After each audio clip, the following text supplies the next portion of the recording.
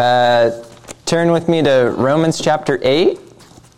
As you're turning there, I just wanted to echo what Clarence had said earlier about Pastor Rob, because he texted me as well, and I thought, you know what, here you're on the other side of the world, and you text us to say, praying for you. You've gone to Africa, left your family to go to this country you hadn't been to before, and yet here he is, he's caring about the sheep that God has placed in his charge. And so I just thought, what a good pastor we have. And he just asked me to let you guys know what a blessing it's been for him there, and how he's seen the church growing both in the bush out in villages as well as within the more urban areas, and how our support in giving, just as we did, allows these pastors to minister in this way, to be fed physically, but then also to have this happen as well where they're fed spiritually. I got a picture of him in his African shirt. They did the same thing when I've gone to Congo. As one of the gifts they give is often an African shirt. So I thought maybe next week, if I can find it, I'll bring out my African shirt and we can celebrate together. All right, Romans chapter 8.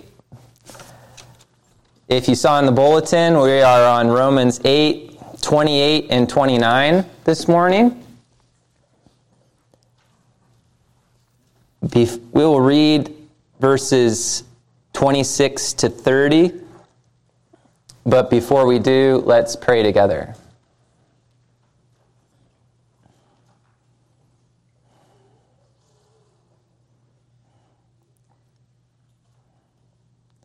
Father, we are thankful that we are able to turn to your word as your people, that you did not leave us, but you granted us your Holy Spirit, who leads and guides and directs us through your holy word. We know that your word is living and active and sharper than any two-edged sword, that your law is perfect, reviving the soul. Your testimonies are sure, making wise the simple. Your precepts are right, rejoicing the heart. That it is more to be desired than gold, even much fine gold. It's sweeter than honey, than even drippings from a honeycomb. So grant us your grace by your Spirit. Deal bountifully with us that we may live and keep your word. Open our eyes to behold wonderful things out of your law. And we ask it in Jesus' name. Amen. Okay. Just before we read those verses, just to understand the context in which these verses come, we're in chapter 8, so clearly 7 chapters have come before this. And one broad way to outline the first 8 chapters of this book, if you have the John MacArthur Study Bible, this is the outline he uses, but depending on any study Bible will give you an outline of the books, which can be very helpful. So the way John MacArthur outlines it is the first part of chapter 1 is an introduction. The second part of chapter 1 through the first part of chapter 3, he entitles condemnation. For in that section, what Paul makes clear is that all people have transgressed the law of God. All have sinned and fallen short of his glory, and because of that, every single one of us deserves to justly be punished forever in hell. But the book doesn't end there. Chapter 3 continues through chapter 5, and that he entitled Justification. That having described and made clear that all of us are condemned by God, Paul then moves on to make clear that God has freely made a way for us to be saved. Condemnation, we need God's righteousness. Justification, God has provided that righteousness for us in Christ. That by grace, through faith in Christ, we can be declared righteous in God's sight. We can be saved. We can come into God's presence. That salvation, that justification then leads to change in our lives. Justification is our being declared to be righteous, but then the next part of Romans, chapter 6 through chapter 8, is sanctification. How that salvation then gets worked out into our lives. We've been declared righteous, but now God is actually forming and shaping us to become more and more like Christ. And that's where we find chapter 8 is in this section which MacArthur entitled Sanctification. And in this chapter, we find this very well-known verse. You may know it, and if you know it, you probably have heard it many, many times before. To such an extent that it can even seem like a trite cliche that people just kind of throw out to one another in difficult times. And you almost, in difficult times, you dread someone telling you this verse because the way it's often given to you is just kind of very superficial. Just, God works all things together for good. Sure, your house has been burned down. And imagine saying this to Job. If you know Job's story, he's very wealthy. All of his kids die. All of his livestock is taken. What else happens? Kids, camels. Then he goes on to that. And imagine saying to Job, you come as his friends did, Job, God works it all together for good. It'll be fine. Don't worry about it. That's how it's often given to us. And so though we need wisdom in how we encourage one another with this verse, we do have here something that we must learn to constantly tell ourselves. We need, by God's grace, to learn how to ever proclaim this truth to our souls. Because if we come to truly know this verse, it will utterly transform our lives. If we would battle anger, if we would battle anxiety, if we would battle times of deep darkness and sadness, we need, by God's grace, to truly come to know this verse. For if we will know it, it will transform us. So toward that end, we will spend our time this morning meditating upon it. Let's read. We'll go ahead and start in verse 18. So chapter 8, starting in verse 18, we'll read through verse 30. Paul says, "For I consider that the sufferings of this present time are not worth comparing with the glory that is to be revealed in us. For the creation waits with eager longing for the revealing of the sons of God. For the creation was subjected to futility, not willingly, but because of him who subjected it, in hope that the creation itself will be set free from its bondage to corruption and obtain the freedom of the glory of the children of God. For we know that the whole creation has been groaning together in the pains of childbirth until now. And not only the creation, but we ourselves who have the first fruits of the Spirit, groan inwardly as we wait eagerly for adoption as sons, the redemption of our bodies. For in this hope we were saved. Now hope that is seen is not hope, for who hopes for what he sees? But if we hope for what we do not see, we wait for it with patience. Likewise, the Spirit helps us in our weakness. For we do not know what to pray for as we ought, but the Spirit himself intercedes for us with groanings too deep for words. And he who searches hearts knows what is the mind of the Spirit, because the Spirit intercedes for the saints according to the will of God. And we know that for those who love God, all things work together for good, for those who are called according to his purpose. For those whom he foreknew, he also predestined to be conformed to the image of his Son, in order that he might be the firstborn among many brothers. And those whom he predestined, he also called. And those whom he called, he also justified. And those whom he justified, he also glorified." And we'll stop there. So as I said, the book of Romans up to this point can be summarized as condemnation, justification, sanctification. And within the immediate context of verse 28, I want you to notice that in the verses we read, there was a word and a form of a word that was repeated 3 times. First, it's in verse 22. says, "For we know that the whole creation has been groaning together in the pains of childbirth until now." And again, 23, "And not only the creation, but we ourselves who have the first fruits of the Spirit groan inwardly as we wait eagerly for adoption as sons, the redemption of our bodies." And then last, in verse 26, the last part of it, he says, "But the Spirit himself intercedes for us with groanings too deep for words." So what word was repeated? Groan or groanings. And I have a friend who's is 70s now, and every time he gets up, what does he do? He groans, right? Because of just the pain it takes him to move in that way. And that's what Paul is saying is happening. Creation is groaning, we are groaning, and the Spirit is groaning on our behalf. Because of the fact that this is a broken world and we are a broken people. But we long for redemption to come. We know the world is not as it ought to be.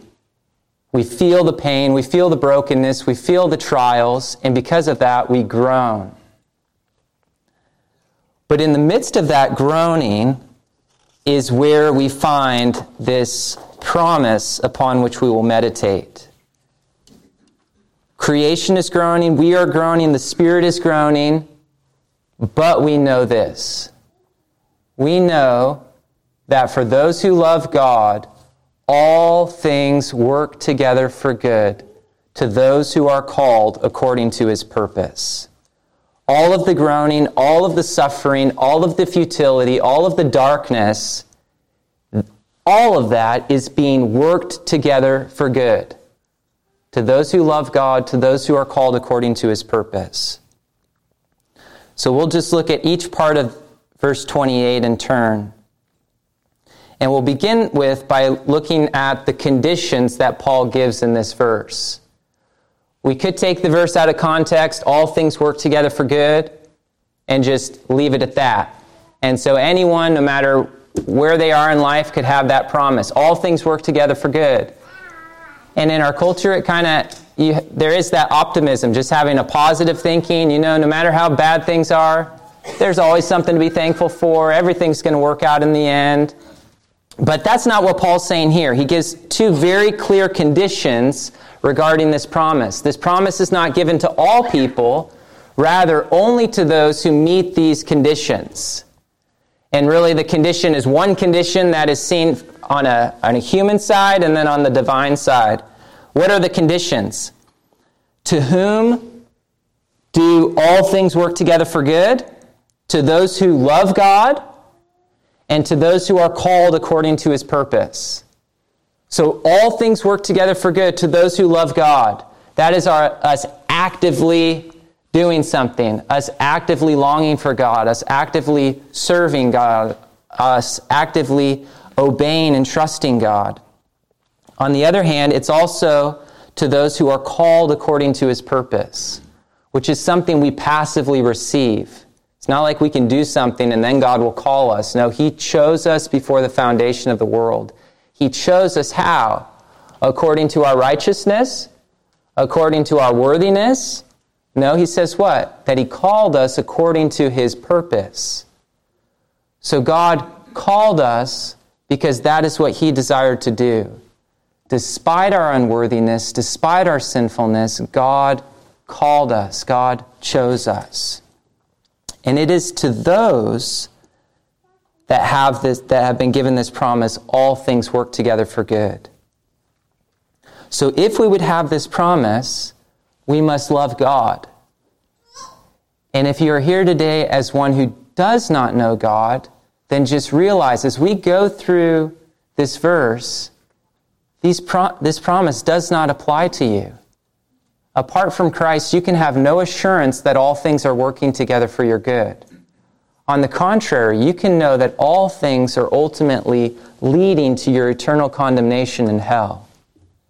Because as you continue to live your life in rebellion to God, you are storing up more and more wrath for yourself for that day when his wrath is revealed. But right now, that can change. Right now, it can be different. You don't have to continue down that path of destruction. This moment, you can call upon the Lord and so be saved, as Paul says in Romans 10. Today, you can call out to him. If you realize, yes, I'm on that road, but God save me. And he will save you, and in being saved, you will become a beneficiary of this promise. So there's the condition. All things work together for good to those who love God, to those who are called according to his purpose. Now let's continue. First he says, and we know that for those who love God, all things. What is included in that? All things. Sometimes all is limited by the context, but it's clear from this context, all things really does mean all things. It's not just the good things in our lives, it's the things we do not like, the unpleasant things, the things that were not according to our plan, the difficult things, the dark things, the even evil and sinful things that go on in our lives. All things. Because we've already seen how this groaning is the context in which this promise is given. So all of this groaning is going on. All of this brokenness, all of this futility. And in that context, Paul says, all things work together for good. Notice further along in the chapter, down in verse 35, where he's asking, is there anything that can separate us from the love of Christ? And what does he say in verse 35? Shall tribulation or distress or persecution or famine or nakedness or danger or sword? And his conclusion is no, none of those things can separate us from the love of Christ. But those are the things as well that are included in all things. Tribulation, distress, persecution, famine, nakedness, danger, sword. To this we might add chronic illness, relational conflicts, financial difficulties, unknown certainties in our lives, constant friction with other people. All of these things and more are the all things. So it really does mean all things. Now, what are these all things? What's happening with all of these things? They're being worked together. In this picture that Paul is painting, people have used the analogy of weaving something together. If you had a really good friend, she was in her 80s, and she loved to knit. And so she would take all of this different yarn, and she would knit something amazing out of that. And that's this picture here of being worked together, is all of these things are being woven together to this specific purpose that God has planned. And it's important for us to see that Paul doesn't say that all things are good, but instead that all things are being worked together for good. The difference being that very evil things happen to us and go on in this world. And Paul is not saying that those things are good in and of themselves. Rather, what is the picture he's painting is that all of those things are being taken by God and are being woven together, are being formed and shaped in order to accomplish this good purpose that he has planned. So there are, using that analogy of knitting, there's darker thread and there's lighter thread. So if we see the lighter thread as good things that go on in our lives and the darker things as the difficult trials that take place, there are threads we would say that are good, and there are threads that we would say are evil. And yet all of those things are then necessary to accomplish this plan that God has decreed. So if you want to knit a blanket that doesn't have all the same color, you need to have various colors of thread. So in the same way, the thing that God has planned to happen in our lives requires that all of these things happen, and he takes those things and works them together for good. A great example of this from the Old Testament is Joseph. Read Joseph not too long ago with my son in a storybook Bible, and the picture that's painted there is not quite to the degree of what happened to Joseph, because it is a kid's book, so some things are left out. But if you know the story of Joseph, very, very evil things happened to him. His brothers did not like him, and so what did they do? The kids should know, right? What happened to Joseph? What did they do with him? They put him in a pit. And then that was good enough, so what did they do after they put him in a pit? They sold him as a slave to Egypt. And in Egypt, it almost seemed like things were going pretty good for him. You know, the master he was working with, though he was a slave, promoted Joseph, but then he was falsely accused, and as a result of that accusation, he was then thrown into prison. Once again, it seemed like things were going pretty good. He interprets this dream for a man who is then released, and Joseph says to him, "Don't forget me. Say something to Pharaoh." But of course he forgot, and it was over 2 years later before he remembered about Joseph. All of this took some 13 years. One difficult thing after another. Abandonment, abuse, slander, deep, deep suffering. And yet God had a plan all along. Even though all of these things were happening to him, even though all these people were meaning these things for evil against Joseph, God had a good plan, and God was at work for good. And listen to how Joseph describes this at the end of his life. After his father died, his brothers are afraid that Joseph's going to kill them, and so they come and try to talk to Joseph and fabricate this letter from their father. But he says to them in Genesis 50, verse 19, "But Joseph said to them, 'Do not fear, for am I in the place of God? As for you, you meant evil against me, but God meant it for good, to bring about that many people should be kept alive as they are today.'" So looking back on all that happened to him, what does Joseph say? He doesn't say to his brothers, "Yeah, what you did, that was good." No, he says, "You meant evil. What you did was evil. But at the same time, God was at work for good." So though all of this evil was going on, all of this evil took place, God had a good plan. And he worked all of that evil together to accomplish his good plan.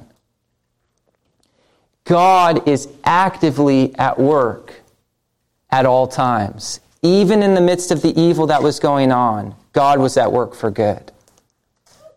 So all things in our life work together. And they work together because God is at work.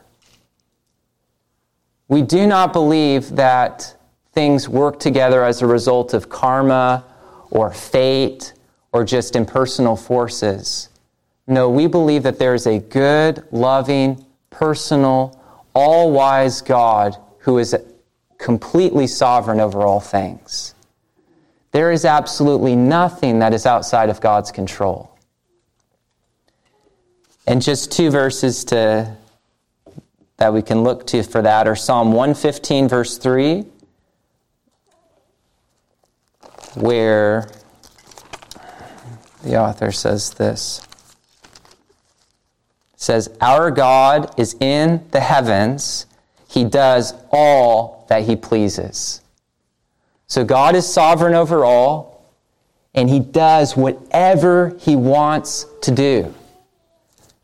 Similarly, from Proverbs 20, verse 21, verse 30, he says, "No wisdom, no understanding, no counsel can avail against the Lord." Nebuchadnezzar came to see that. Having been humbled by the Lord, what did he declare? He declared that no one can stay your hand or say to you, "What have you done?" God is sovereign over all. He is in control of all things.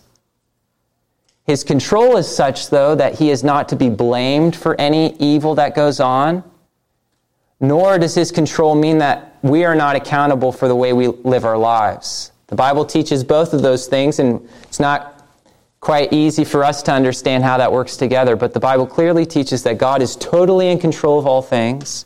He's not to be blamed for any evil, and we are accountable and responsible for the way we live our lives. But that is the way in which we can know that all things work together for good, because this sovereign God is at work. This sovereign God is in control of all things. And so he is taking all the threads of our lives and weaving them together to accomplish this good purpose that he has planned. And so the question becomes, what is that? What is that good?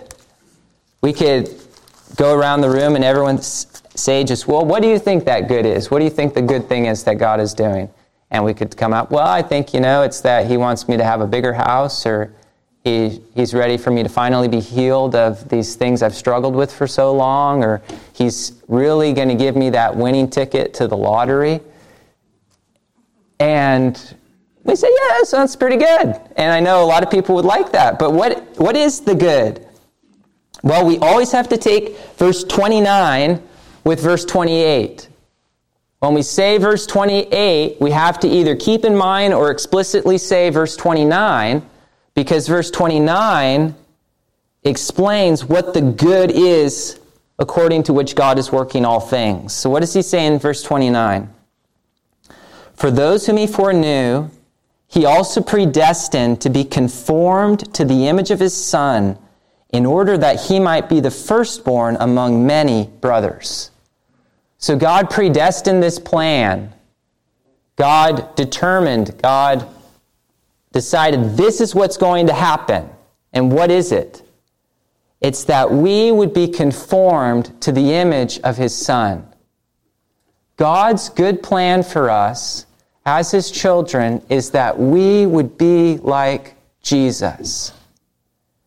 That's the, going back to the knitting analogy, it's like that's the plan. I'm losing the word, but that's the picture of this is what it's going to look like. This is what I'm working and weaving all things together to accomplish. So God's plan is that we would be conformed to the image of his Son. And because he has determined that that is what's going to happen, every single thing that happens in our lives, God is weaving together toward that purpose. All things God is using and God determined to happen so that this would be accomplished. That we as his children would become more and more like Christ. And as believers, this should be one of our great desires in life, and this should be one of the things for which we're living.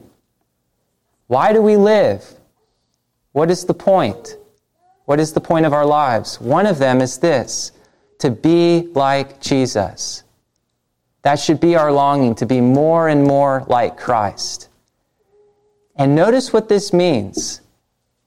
If that is our great desire, then the things about which we get angry because they're not according to how we had planned it, or the things about which we get anxious because we don't know what's going to happen, or the things about which we get so discouraged and so depressed, all of those things, what is God doing? He's taking all of those things to bring about the thing for which we long the most. We long to be like Jesus. And so when we know this verse, what does that mean?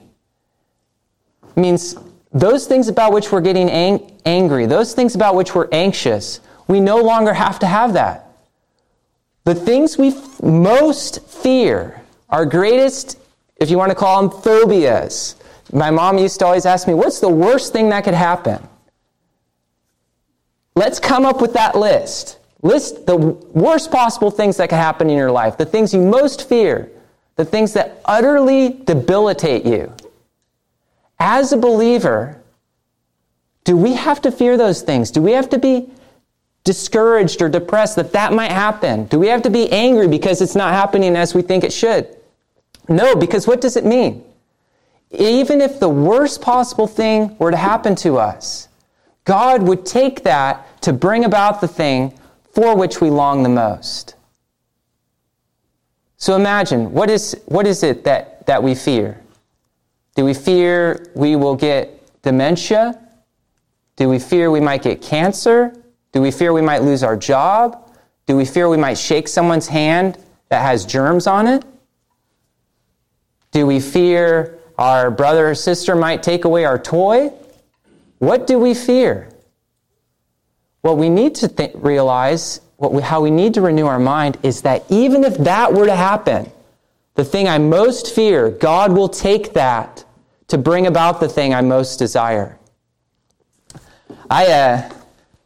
This sermon is really just like things I've just constantly preached to myself. So in my Bible, I actually wrote about this, all things. I wrote down, therefore, even if what I fear most, because of my idols, takes place, God will use that for good to kill my idols and make me like Christ. When we get that, we don't have to fear. Because, we have these idols, and because of these idols, we want certain things, and because we want those things, we get angry and we get anxious. But when we see this, we realize, but God, I desire something more than these idols. And I'm so thankful that no matter what happens, you will take that to kill my idols to make me like Christ. So the question is, do we know this? At the beginning, if I had asked you, do you know this? Yeah, you probably would have said, of course I know this. I've heard this 1,000 times. I have a magnet on my fridge about this verse. I've declared to be my life verse. I've taught about it in Sunday school. But do we really know it is the question. So there's some that may be saying, of course I know it. There's others that may be saying, you know what, I really don't care. I am so discouraged, so numb to everything, that I'm really utterly unmoved by this verse. I do not see how everything can work together for good because I feel utterly hopeless in this darkness. And then likely and hopefully for the rest of us, we're saying, you know what? I know this verse, but I don't know it as I could, and I long to know it more. So just want us to close by considering 3 things about how we should know this verse and the way we can come to know it more. The first thing is just that we are to know this verse not merely in an informational way, but in a transformational way. So the real judge of our knowledge is not being able to just recite this verse, but by our being able to live this verse. The real test of whether we know this verse is not if we can say it, but how much of our life is marked by anxiety, by anger, by depression. That's the real test of it. And so to the degree in which our lives are marked by those things reveals whether we really know this verse or not. So the goal is that we would be transformed by it, not merely informed by it. And so, if we would seek that transformation, what must take place is that we must be constantly meditating upon it. The way we come to know this verse more, the way we come to truly be transformed by this verse, is by our ever meditating upon it and begging for the Lord to grant us understanding of it. Psalm 119, we see this. We see where the psalmist is saying, I meditate on your word, and by that I gain understanding. And when he cries out, your hands have made and fashioned me. Give me understanding that I may learn your commandments. We pray, deal bountifully with us that we may live and keep your word. Open our eyes to behold wonderful things. We can see this verse, we can read this verse, but we cannot truly learn it unless the Lord grants us understanding. So we are to know it in a transformational way, not merely informational. Second, we know this verse by faith, not by sight. That in difficult times, we cannot feel, we cannot see, we cannot experience the truth of this verse. Imagine Joseph in the pit, or imagine him on his way to Egypt to be sold as a slave. Imagine after he's been falsely accused and now is in prison. Do you think he felt it? Absolutely not. He couldn't have felt it. He couldn't have experienced it. It was only after he was brought out that he could see, yeah, now I understand. So in the same way for us, when we go through difficult times, this is a verse that we have to believe by faith, not by sight. Not because we experience it, not because we can see it, not because we can feel it, but because this is what God has told us to be true. The psalm I love in this regard is Psalm 130, where the psalmist is describing some type of darkness, some type of pit in which he finds himself, and he's crying out to God in the depths. And in the midst of that, what does he say? He says, God, I will wait for you, and I will hope in your word. So in the suffering, in the darkness, when we look around and all we see is discouragement, we can't see any light, what do? We say, God, I will wait for you until you come. I don't know how long. Many Psalms, what are they doing? They're saying, how long, O Lord, how long? Say, God, I don't know how long it is, but I will wait for you. And as I wait, and I will wait because I hope in your word. Not because I can see through this darkness, not because I can see out of this pit, but because this is what you have told me in your word. So I will hope in that. And there's a song that was done by the Gettys or the Shane and Shane. I don't know who wrote it, but both of them sing it, and it says, I will wait for you, I will wait for you on your word. I will rely, I will wait for you, surely wait for you, till my soul is satisfied. We have to wait and accept it by faith. Last is it's a verse we know by fighting, not by coasting. That if we would know this verse, we must fight by God's grace. Because our feelings, our circumstances, our experiences can be so overwhelming. They can feel like one wave after another crashing down upon us, threatening to drown us. And so if we merely give way, we will be drowned by all that goes on. But by God's grace, we can fight. By God's grace, we can fix our mind upon these truths. And so in this regard, we can consider Jeremiah and Lamentations 3, who in the midst of the destruction of Jerusalem, in the midst of everything, all of God's promises seemingly coming to an end, he writes these words, but this I call to mind and therefore have hope. The steadfast love of the Lord never ceases. His mercies never come to an end. They are new every morning. Great is your faithfulness. The Lord is my portion, says my soul. Therefore I will hope in him. So he could have looked at his circumstances. He could have looked at everything around him and said, all is hopeless. But he says what? But this I call to mind and therefore have hope. Not positive thinking. He's calling to mind, he's remembering God's character, which is true regardless of what we feel, regardless of what we experience. And so in the same way, when we go through difficult times, when we feel all is utterly hopeless, may we, by God's grace, call this to mind and so have hope. That for those who love God, all things work together for good to those who are called according to his purpose. For this we need God's grace. We're not able to do it on our own. But how wonderful that we have this promise because we have a Savior who has conquered on our behalf. We fight because he has already won the battle. It's like my son and I just read David and Goliath this morning. Who are we? We're not David. We're all those people who were so terrified about this giant. And here goes our Savior out to defeat the giant. And having won the battle, what do? And it's like, okay, guys, we can go out and do it now. He won it. We just have to follow him and fight because he has fought. And so in this fight, we must fight. We must work out our salvation with fear and trembling, but we do so because God is at work in us, both to will and to work for his good pleasure.